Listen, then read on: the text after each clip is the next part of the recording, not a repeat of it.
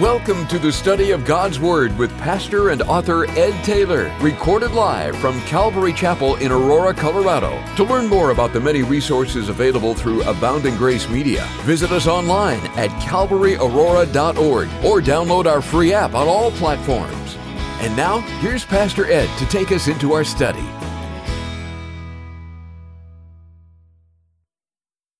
Amen. Take your Bibles, open them to 2 Kings chapter 13 as we finish off the chapter today in a Bible study that I've entitled, Victory Comes by Faith.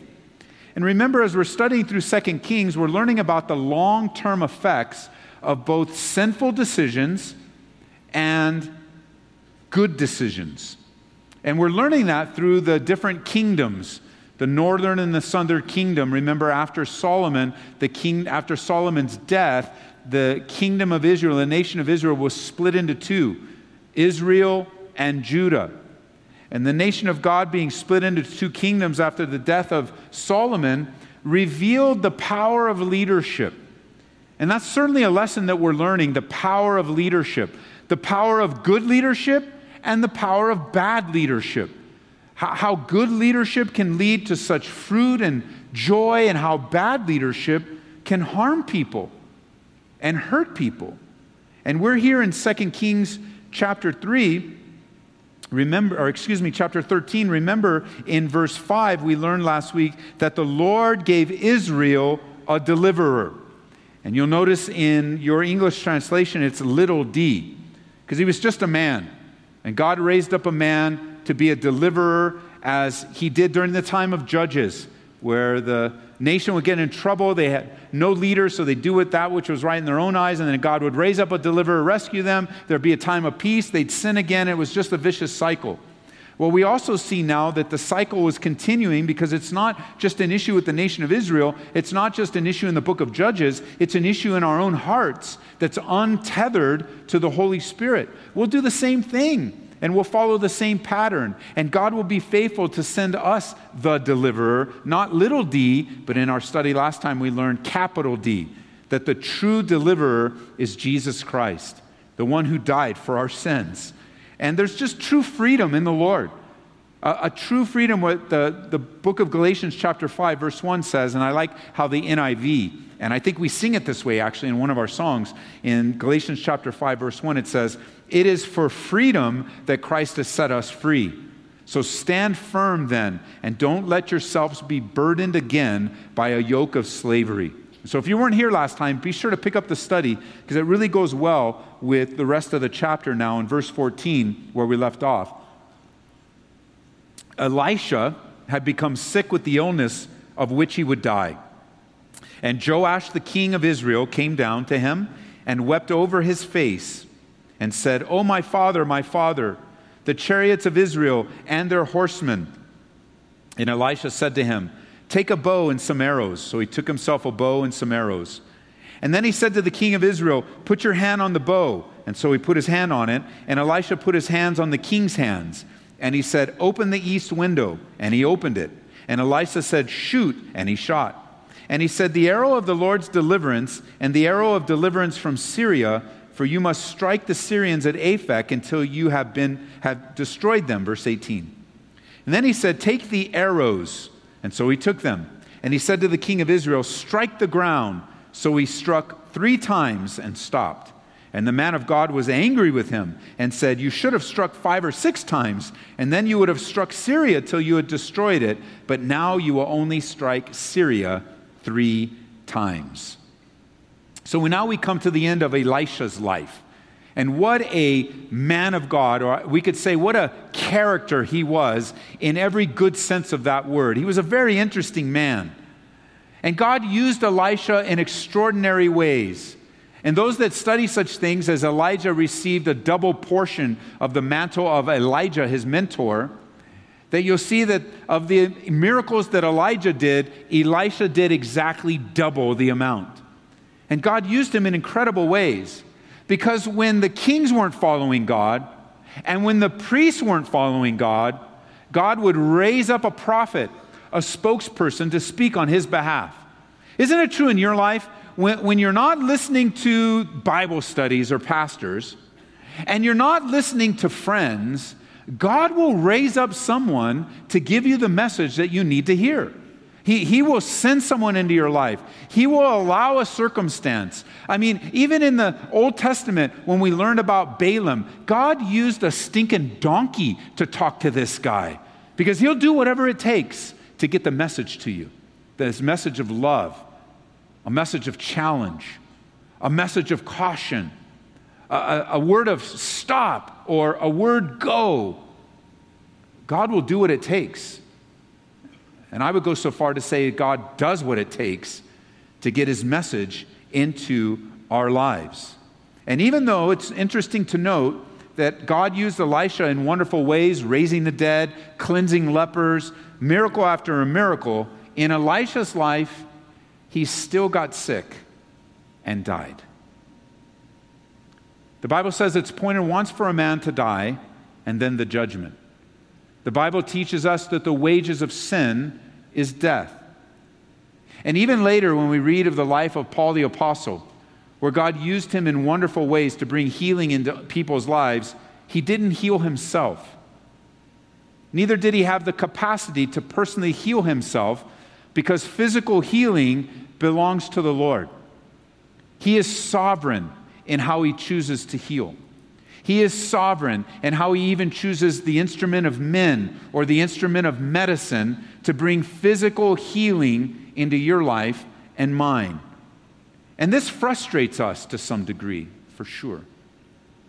Because it's our heart and it's our desire that anyone that we love or care for be healed physically. We don't want to see anybody suffer. We don't want to see anyone go through great disease. We don't want to see anyone have to spend massive amounts in time in the hospital. And so our natural desire and heart and our personal will for someone else's life is that they be healed. The problem is that we project that expectation onto God, the sovereign healer. And we forget, conveniently, caught up in the emotion of hurt and fear and anxiety at the sight of a sick one, that God heals and not man, and that he's sovereign. Or you could say he controls who is healed, how they're healed, and when they're healed. Every single one of us as human beings is in a state of sickness. You know that, right? We are in a state of decay. That our bodies are not meant to last forever. But the Bible promises that one day we will exit this body and we will get a new body and be forever in the presence of the Lord. Which in many cases, those that we prayed for healing, God's choice of healing was to remove them from their physical body and bring them into the fullness of healing in his presence. Now that's hard for us to accept because we enjoyed them and loved them and wanted more time with them. But it wasn't God's will. Man has never healed anyone, ever. Only God. Positive confessions will not bring necessary cures. You might want to jot that down. Positive confessions will not bring necessary cures. There is a false teaching that's very popular today. Unfortunately, it's known among other things as the prosperity gospel. It speaks of the blessing of God, of finances and good health.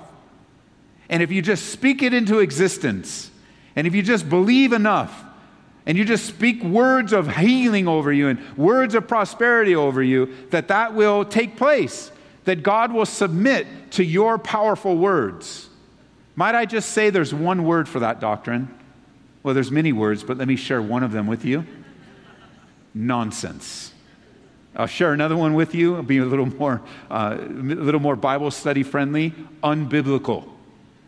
It's a nonsensical, unbiblical doctrine that only the teachers and the leaders that teach it ever benefit from it. You can't speak it into existence. God is sovereign. And when we pray according to the way we were taught by Jesus Christ. And as much as we desire healing and prosperity and folks' needs to be met, we pray exactly what God taught us to pray through Jesus Christ, and it's this: thy will be done on earth as it is in heaven. Not my will be done on earth and make it happen in heaven. It's not my will I want. Now, I have to say that's not entirely true, because many times in my prayer life, it is my will that I want. And I wrestle in prayer. Do you wrestle in prayer between your will and God's will? I wrestle in prayer. It sometimes is a battle. Certainly not as intense as the Garden of Gethsemane, but similar. Where I pray and I wrestle with, if this cup can be taken from me, then take it. If there's any other way, God, that you can handle this situation, then please do it, because I don't like the way you're handling it now. And I want my will so often in prayer, but I know by the time I'm finished in prayer, so often I'm resolved, willingly, not against my will, but willingly to accept the will of God in my life. And I believe God heals today, church. And I believe when we pray through James chapter 5, if any of you are sick, let them come to the elders and anoint with oil and pray, that I believe God can heal. We've seen God heal. We've heard of God's healing. But I also know that sometimes in God's healing, He doesn't heal as we expect. I think back to a time personally in my own life when my son was very sick. And in some cases, they were saying beyond the help of doctors, where we prayed 24 hours a day, 7 days a week. We were at his side, my wife and I, and other friends and people that loved us and loved my son, my family. We would all do shifts in the hospital, and different people would be showing up at different times, and sometimes they'd make it into the room, sometimes they'd be stuck at the waiting room, sometimes there'd be a word not to let any of us in, and we didn't listen. We were going to be at the side of our son, and we desperately prayed for his healing and believed in every millisecond of every single prayer that God could work and that God would work. That if we waited long enough, He would awake my son out of his coma. We believed that. And through God's sovereignty and what He allowed to happen, my son was healed by going home. And it dealt a desperate death blow to everything that I was in my walk with the Lord. And it caused me to doubt, and it caused me to be discouraged, and it caused me all sorts of emotions and feelings that I had never even felt before. And now looking back after 5 years and looking back at the various ways that God has used my son's life, because my son, he's not dead, he's alive. You know that? He's in the presence of the Lord. He's waiting for us, knowing that we'll be with Him soon. And seeing through my son's life and recognizing of all the wonderful years that we enjoyed with him and all the wonderful testimonies, even as we were in Austria recently, serving missionaries, and many of which we never met before. We met 3 different people who went to school with my son over at Calvary Chapel and Bible College. And they began to share with us stories that we'd never heard before, and wonderful testimonies of this young man's character and how God used him. And one of the things that was really a blessing to me is that he had the ability to be friends with everybody. And it was described as, with all the different cliques and everything that was going on, Eddie was able to stay above all of that and be able to serve and love everybody. And I thought that was such a great testimony, that God would take me 6,000 miles to hear at that time in my life. And it just sowed seeds of righteousness and hope into my heart, that when I begin to doubt that why God would allow such a tragedy, when I begin to doubt why some of the decisions were not placed in our hands but in someone else's hands, when I begin to doubt all of the things that come up with emotion, that the Lord would say, no, I've got your back. I've got people all over this world that can speak encouragement into your life, that can speak truth into your life. And so while we desperately desire healing, we recognize that every one of us will die of our last sickness. With the exception of the generation that won't die, which is the generation I wish to be a part of, the rapture of the church, with that exception, the general rule is all of us will be out of this body and in the presence of the Lord. Now, everybody listening to me is at a different stage in that. Some people are eagerly awaiting to be delivered from this body of death. But it's a difficulty, isn't it? It's a tension in our lives, because I think every true believer has a heart to be in the presence of the Lord, and yet we wrestle with, but wait a minute, Lord, I haven't experienced this yet. And you know, like some of you singles, you're like, oh, I can't wait for the rapture, but let me get married first.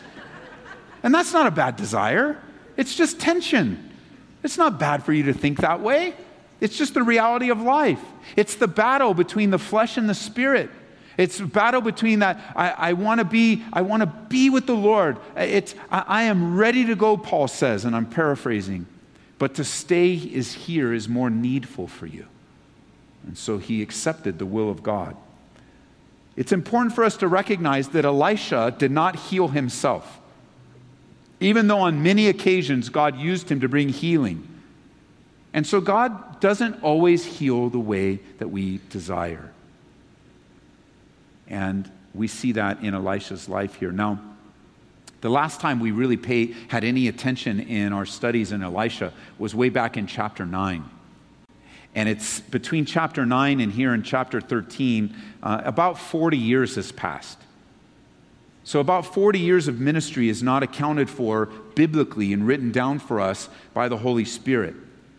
It's a time of silence in his life. And even though it's silent in terms of what we know, Elisha was still at work in the land and the Lord was with him.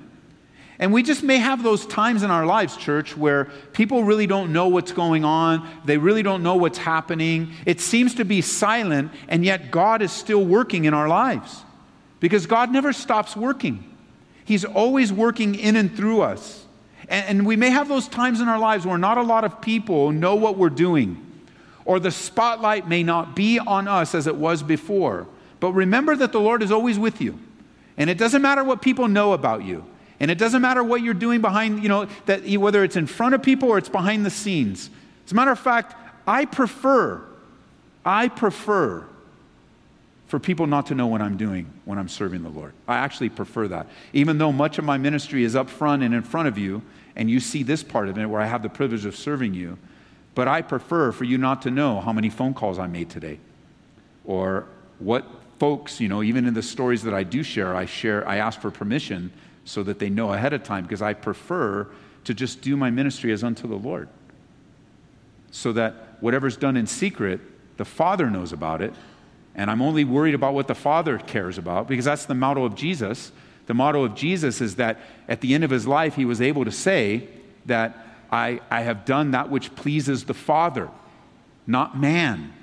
Because the more that you're able to do behind the scenes, and the more you're able to do for the Lord that nobody knows about, the less temptation you have toward being puffed up in pride, or taking the applause of men, or wanting the applause of men.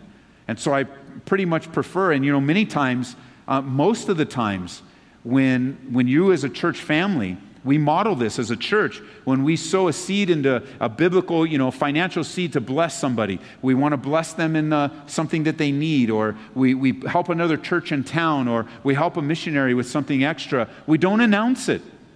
We don't put a plaque. We don't put it up on the screen. We don't bring them up and give them a check. We just want the Lord to bless somebody. We don't want to be in the way. We don't want notoriety. I do share that you're a giving church, and I'll continue to share that. You're a giving church. You give to ministries around the world, not only personally, but as a church family. You invest in lives. You invest in ministries. You invest in other churches. You invest in church plants. You buy phones. You buy things for pastors that they need because they don't have the resources. You help buy books for kids and it is beyond what even could be announced. You're sitting by generous people right now that give generously unto the work of the Lord. You're sitting around people that give enormous amounts of money to the work of the ministry through the church here, through Grace FM. But you're not going to see a little tab. You're not going to see a little thing on the back of the chair. This chair provided by so and so family. We're not going to put it. Paint on the wall. The biggest giver this week is, and put it up on the wall. We're going to point people to the Lord. And so whatever you do in word and deed, the Bible says, do it as unto the Lord. Don't do it to be recognized. Don't do it even for the good feeling that you get when you give.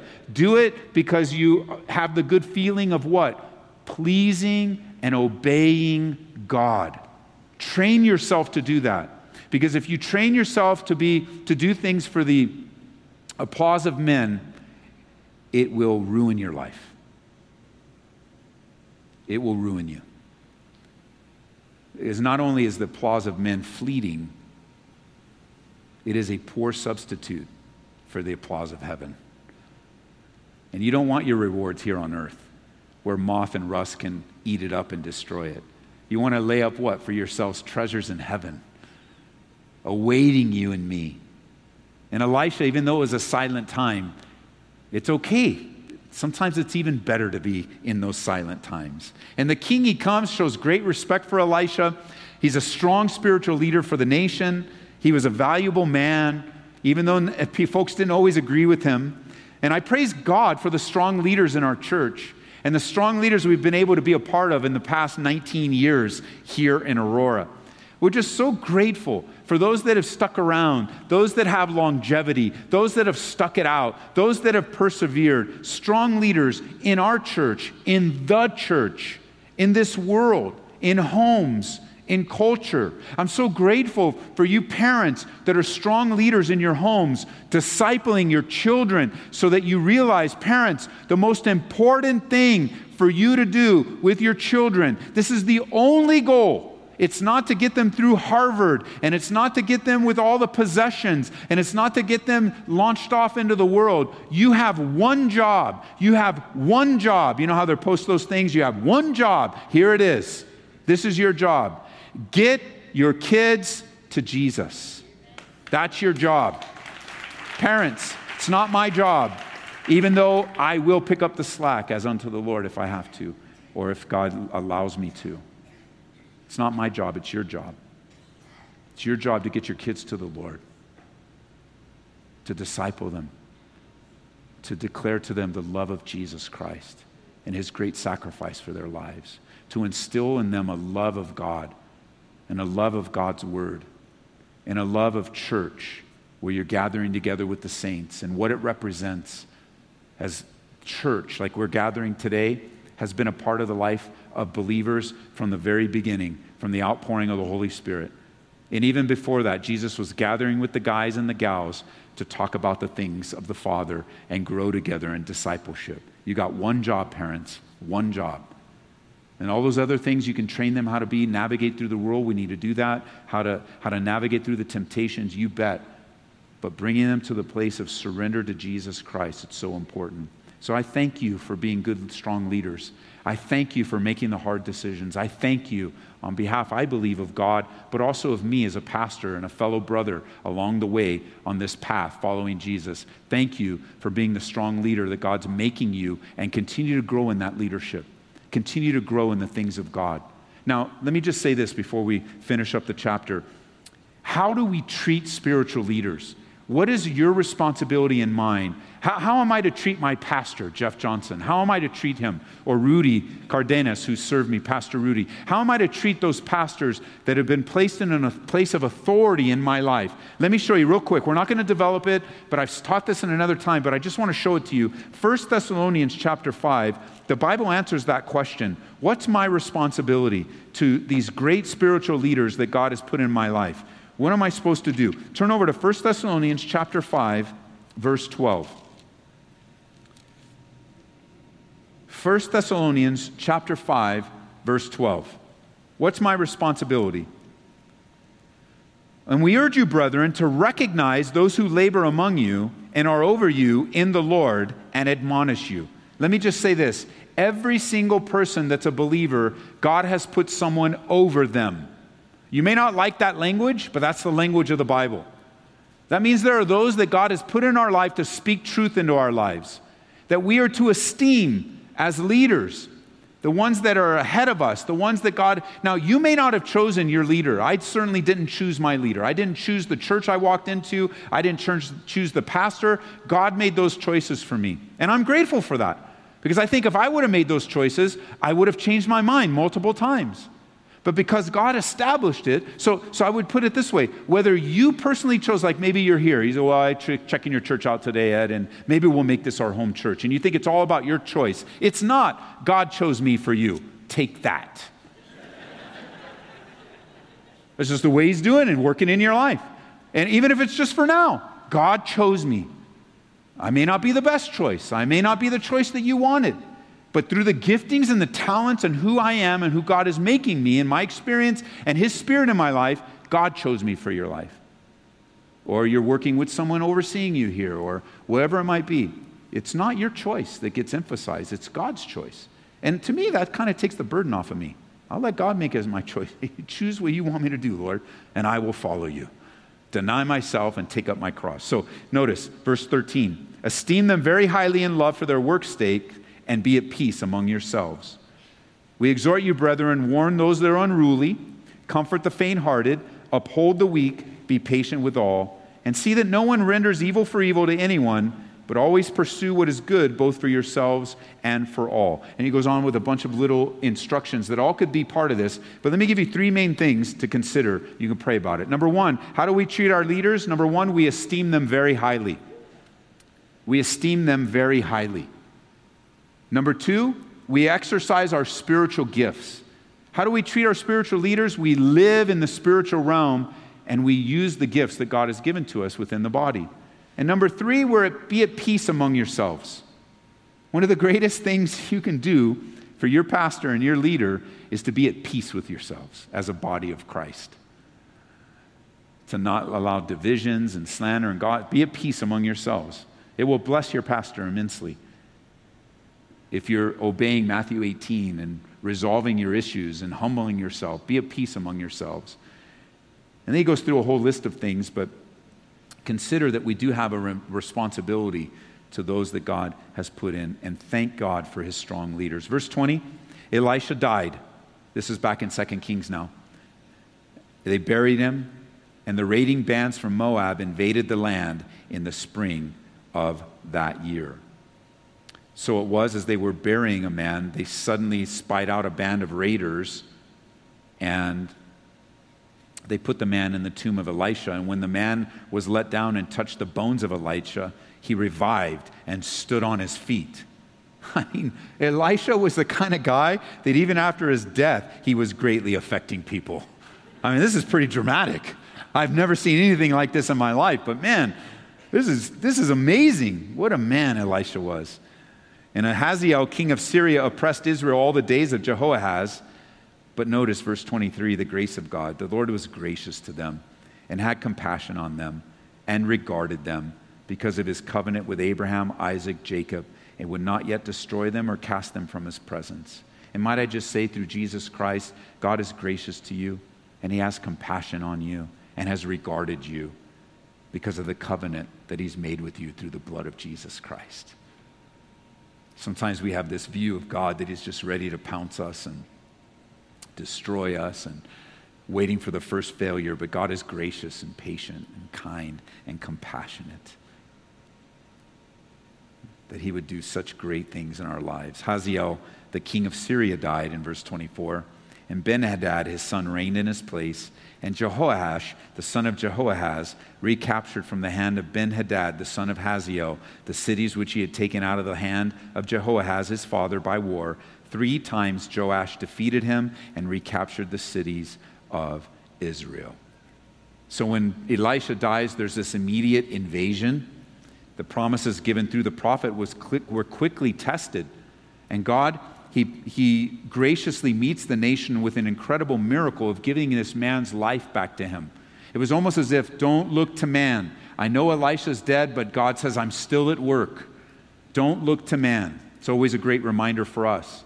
And as any great work of God, it no doubt served to encourage the nation through the difficulties they were facing, reminding us of God's faithfulness, that he's still with us, that he still gives life. And so here are these victories that come toward the end of the chapter to the king, even as it was prophesied. Even though the Syrians were determined to destroy Israel, God was greater, and his determinative plan was to protect Israel. And that's just the devil's goal in your life and mine, you know. He's relentless. He just doesn't give up. It doesn't matter if you look to the left.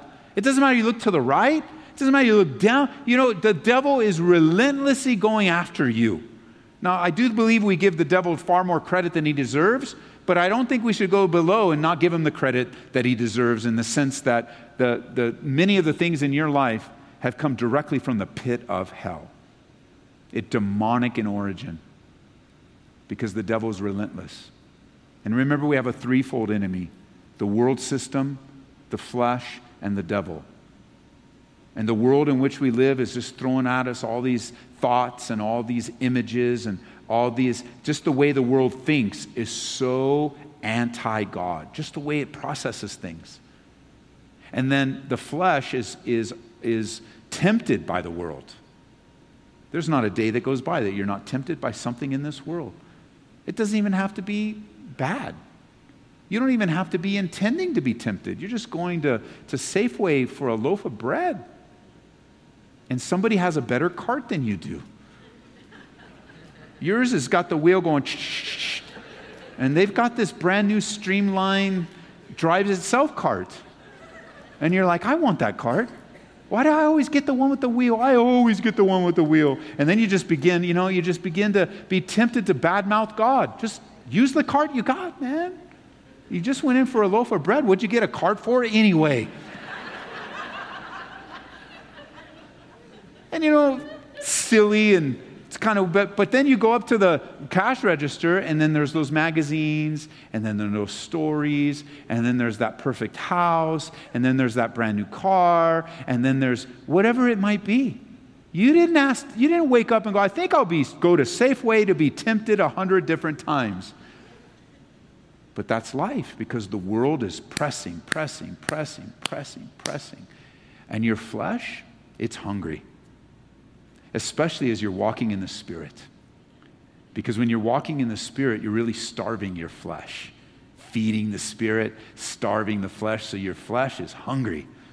Looking for any way to satisfy itself. And so the devil's not stupid. He knows how to use the world to tempt your flesh, because if he can get you and me into the realm of the flesh, we're over. It's over. We cannot fight spiritual battles with human weapons. And so here, just like the enemies of Syria, just relentlessly coming after the children of Israel, the devil is relentlessly coming after us. Jesus put it this way: if you're still yet unconvinced, this is what Jesus said in John chapter 10, verse 9. Let me read it to you from the New Living Translation.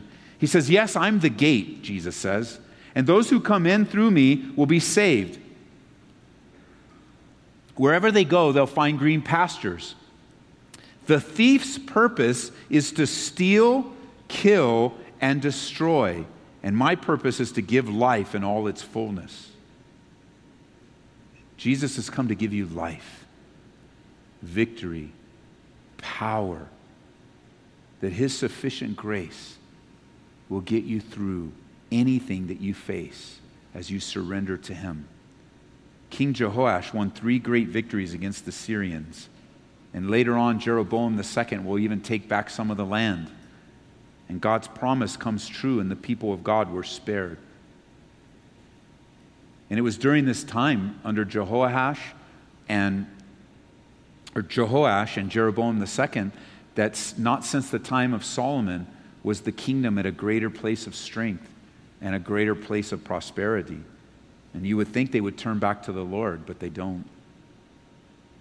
Idolatry and false worship continue to plague the land.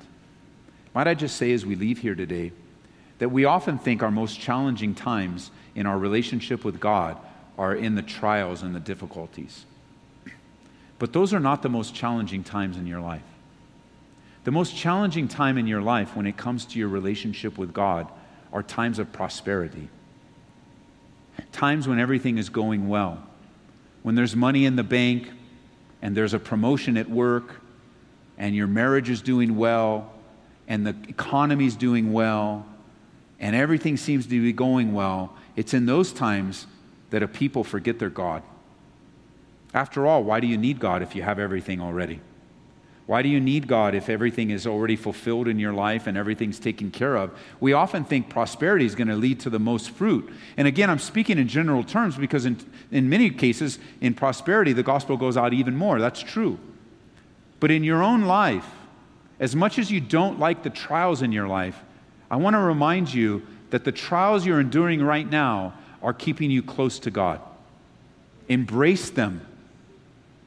Remember that it's in your weakness that God's strength is made perfect. That it's in your times of desperation that you're crying out to God. That your prayer life is expanded.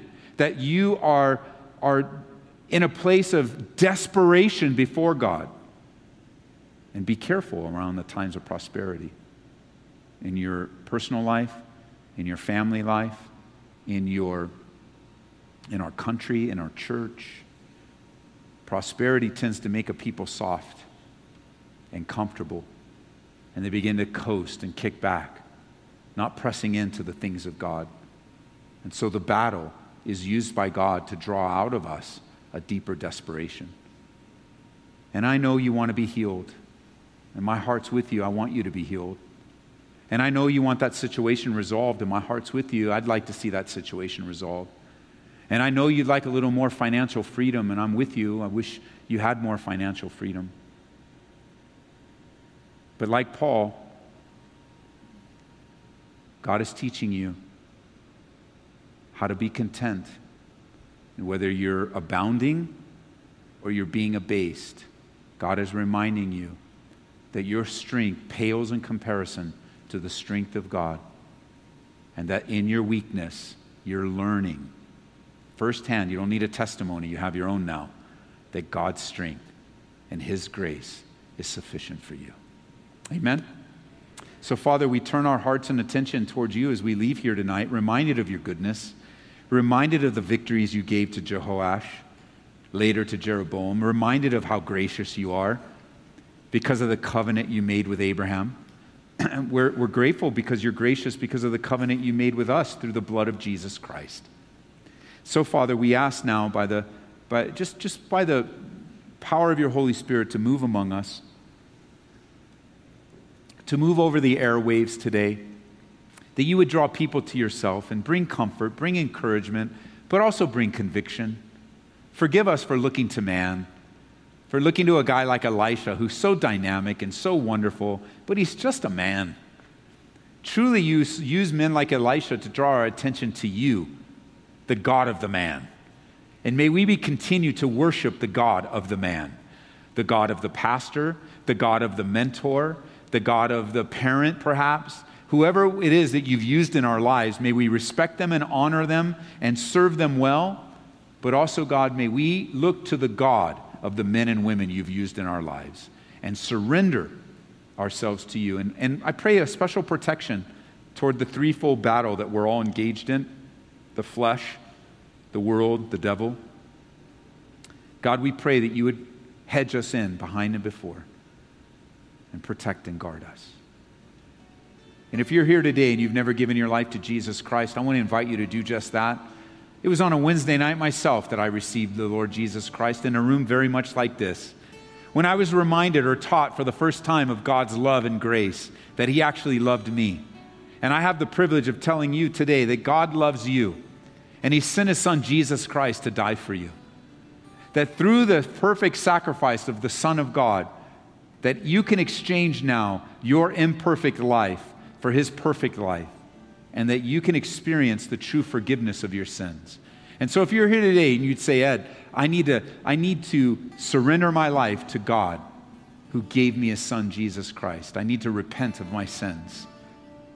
I'm going to ask you right where you're at. Would you stand to your feet? I want to pray with you that today would be the day that you surrender your life to Jesus Christ and respond to the conviction of sin, that you know better than anyone in this room how distant you are from God and how much you crave a relationship with the God who created you. Is there anyone here that would say that? That's me, Ed. I need to receive Jesus Christ for the forgiveness of my sins. Would you just stand to your feet? I want to pray with you. And of course, this goes out on the radio, so anyone listening live to me right now, obviously we don't see you, but God sees you. So you can acknowledge God right in your car, in that prison room, on a hospital bed, kitchen, wherever you are. God bless you in the back, bro. May the Lord pour out His Spirit upon you. Who else would say, that's me? That today you would turn your life away from your sins and to submit your life. I believe there are more, and so I just want to give you that chance today. I mean, I'm not giving you anything. I'm just here on behalf of God. That's it. So forgive me for my language sometimes. It's not me. I'm just a messenger with a great message. that far surpasses anything you've ever heard or experienced. The love of God, the fulfillment of prophecy, the Jewish Savior who was sent for all mankind. Anyone else?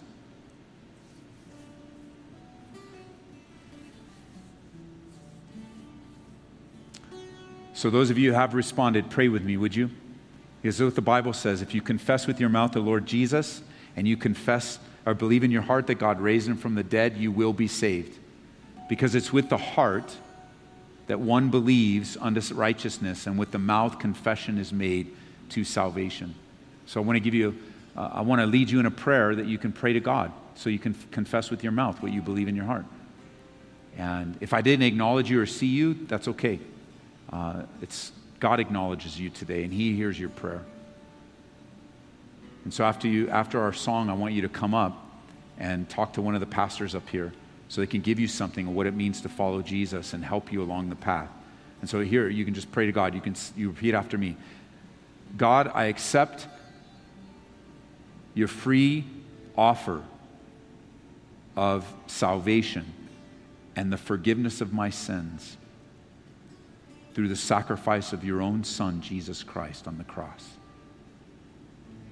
I believe that you sent Jesus Christ to live for me, to die for me, and I believe Jesus rose again from the dead to save my soul.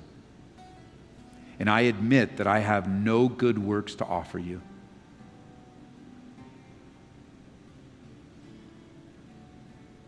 And I ask you to help me, God, to turn away from my sinful past, that I might follow you all the days of my life. And Father, I know anyone, anywhere, receiving you today, you hear their prayer. And I hope it's like legit and the real thing, God. We don't know. We're just going to take someone at their word and encourage them in your word and teach them and point them to you. So whether a family's changing today, a young man's changing today, a prisoner is learning of his own freedom in you, I pray, God, that you would pour out your Spirit and that the seeds that were planted would be on good ground. In Jesus' name. And everyone says, amen and amen. God bless you guys that respond.